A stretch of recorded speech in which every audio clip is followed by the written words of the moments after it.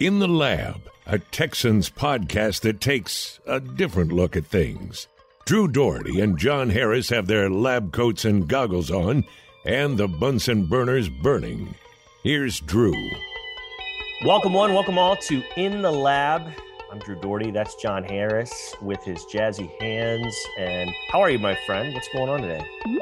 Oh boy, it's been a long 2-3 months with the draft, and then obviously personally for me, selling my house, getting half my family settled in LA, half my family settled here in Houston. It's been crazy, and so everything got settled about an hour and a half before the draft started. So it's been a whirlwind to say the least, but hopefully it's all done and now can settle in and get ready for this 2022 season. So looking forward to the 2023 draft. And I know the next question is, when do you start? I've already started.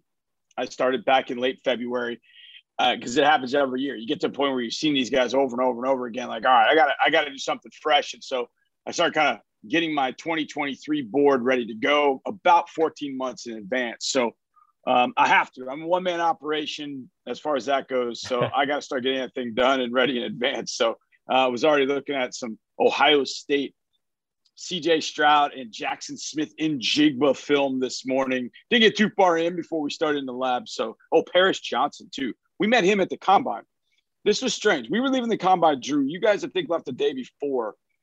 And me and Mark and Suds were leaving the next day. And so we were going to check out, and we were waiting for them to check us out. And as we were doing that, in the lobby were 4 Ohio State players: C.J. Stroud, Jackson Smith-Njigba, Paris Johnson, and then one of the player I couldn't recognize, but I knew the other 3.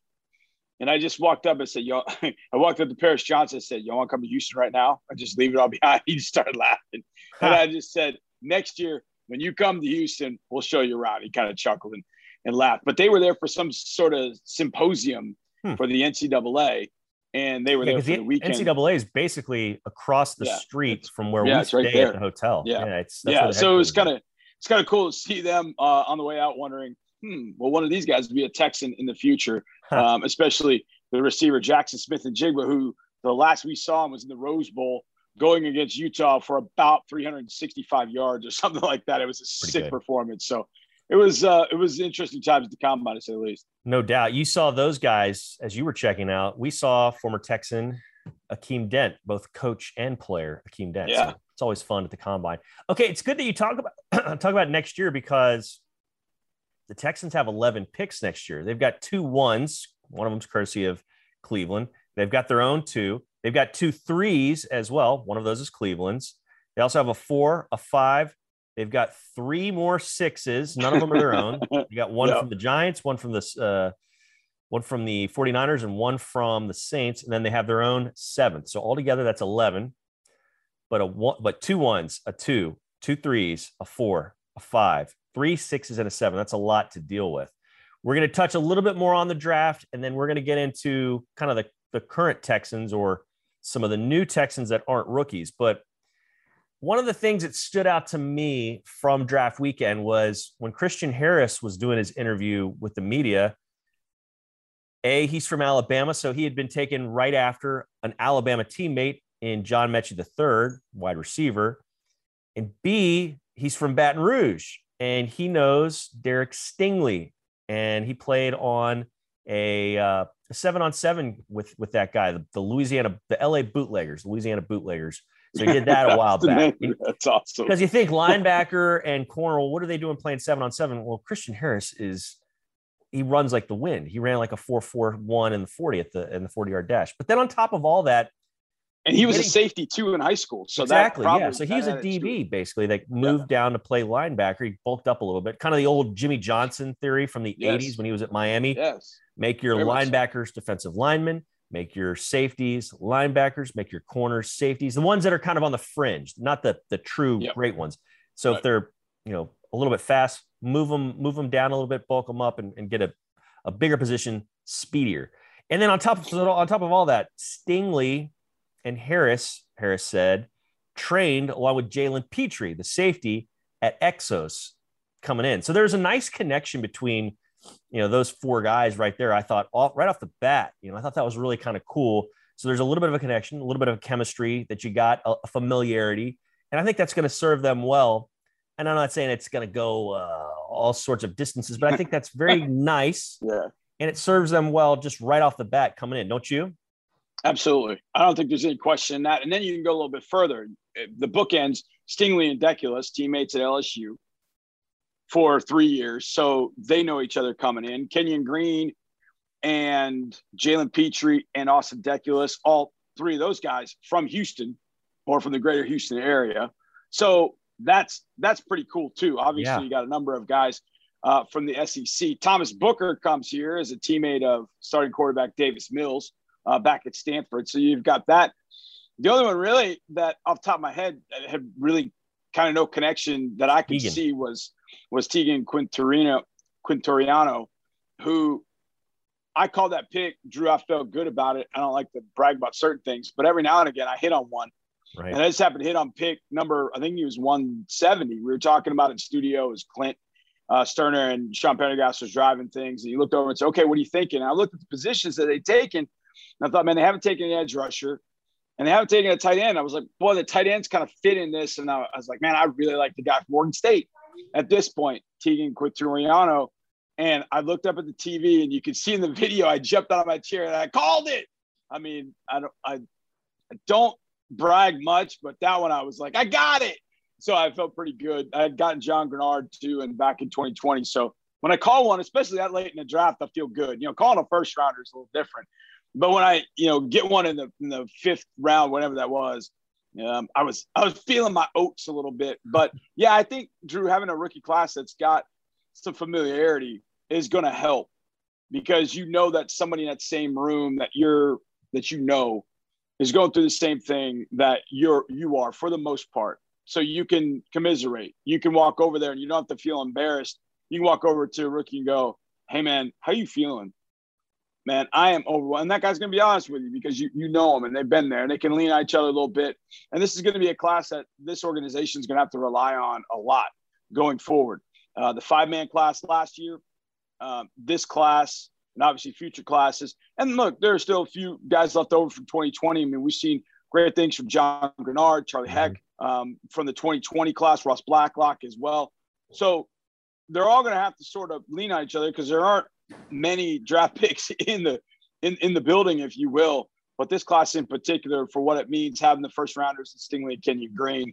But yeah, connection's always good, man. I mean, I can't say enough. I remember going to Brown many years ago and going in there and knowing 2 or 3 guys that were from the city of Houston. And so or from Texas, and we had that connection, and that just always helps the camaraderie. And now you got to bridge the gap between being a rookie and now the guys in your position room, the guys on your side of the football, and then obviously the guys wearing the same color jersey on Sunday afternoons, Thursday nights, whatever you might do. So I think that absolutely helps. And when I heard Christian Harris say that it did the same thing for me as it did for you. It sort of triggered a thought like, oh man, that's kind of cool that they've got a connection at least, even though Alabama, LSU were, crazy rivals. And by the way, while I'm here with Alabama, LSU, I haven't gone and done the math. In fact, that's something I might do after this.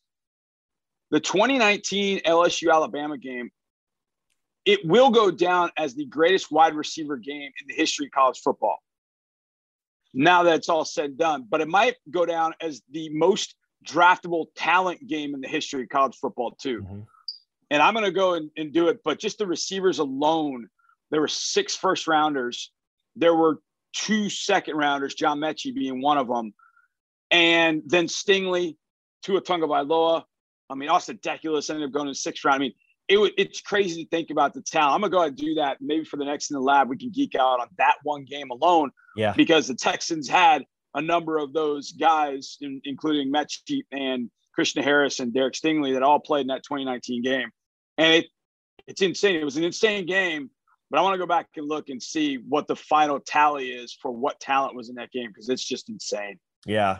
Maybe the Texas USC game for the national title might rival that, but we'll see. Maybe there's a Miami Florida State game that Vandermeer was convinced. Yeah. I think it was wide right 3. So the year 2000, because a lot of those guys were backups. Sean Taylor was a backup. Yeah. Dre was a backup at that point.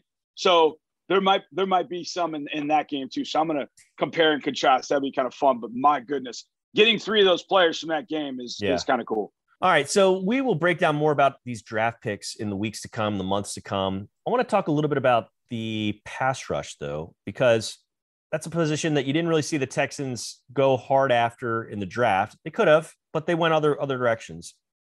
Instead, we saw them the day after the draft on Monday announce the signing of a guy that can do some things, John. The guy who had 6.5 sacks last year, John. Yeah.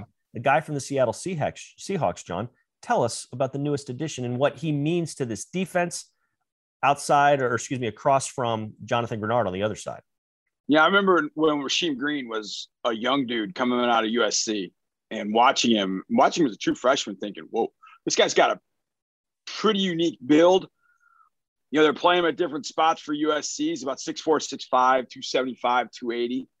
And you think, boy, he could be a guy that bounces inside, bounces outside. You know, last year, the Texans had a guy named DeMarcus Walker, and that's what DeMarcus did. DeMarcus would bounce back and forth.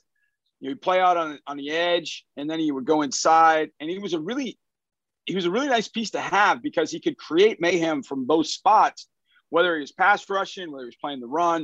You know, he was strong enough to hold up against the run if he was inside, and he was quick enough and had some good moves on the outside that he could use against tackles in the pass game. I think that maybe triggered a thought that, hey, a guy like Rasheem Green, a little bit younger, longer, a little bit more explosive in that way, comes in and kind of gives you what DeMarcus Walker gave you last year. Not going to say they're complete and total 100% Xerox copies of one another, but I think the way that Walker was used last year could be the way that Rasheem Green is used, given his size. And like you said, he had 6.5 sacks. He had a big field goal block against the team formerly known as the Washington football team and ran that back. He's got some athletic ability. He's from LA. He's from USC. So, you know, he's played in some big games. He's been in the big moments. And with Seattle, you know, in 2020, he got hurt. He was coming off 2019 in which he had some starts. He started about half the year and thought, okay, the arrow's pointing up. And that injury kind of took it back down a little bit. But he had a good year last year. But Seattle just wasn't a great team. But he's got the assets they're looking for on the edge. And then they signed Mario Addison as well. And the Mario is just a relentless edge dude with a lot of experience. And look, there's no telling whether these guys make the team, they start, they're all pros. We have no idea with that. But that was interesting. On Saturday, we waited for Nick Caserio to come down here for our post draft interview with him. We always get him live after the draft. And so he came in here and we were talking to him about certain things in the draft. And I believe I asked him about, you know, was there anything that you felt maybe you didn't get in this draft that you wanted? And he said, well, you know, there'll be some made about, you know, not getting some edge players, but, you know, we got a couple of players. In fact, I don't even know if he referred to edge players as such. He had just referred to a couple of players that they had discussions with and were going to sign after the draft. And bada bing, Monday, it's Rasheem Green. And then Tuesday, it's Mario Addison. Thought, oh, okay. I mean, he flat out told us that they were going to sign some players. And when I saw those two, I thought, boy, those are pretty good signings at this point in the whole process. So you throw them into the mix. Green is 24 years old, 25 years old, if that.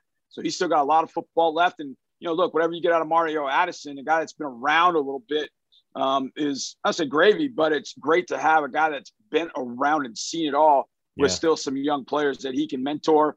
And that is obviously if he's not Ryan Tannehill and wants to mentor them. Oh, zing. Did I need to go? Did I go there? I'm sorry. That was good. I'm sorry. Good. I mean, I know what he said, but yeah, hopefully it'll help him. Hopefully it'll help Malik Willis. Hopefully.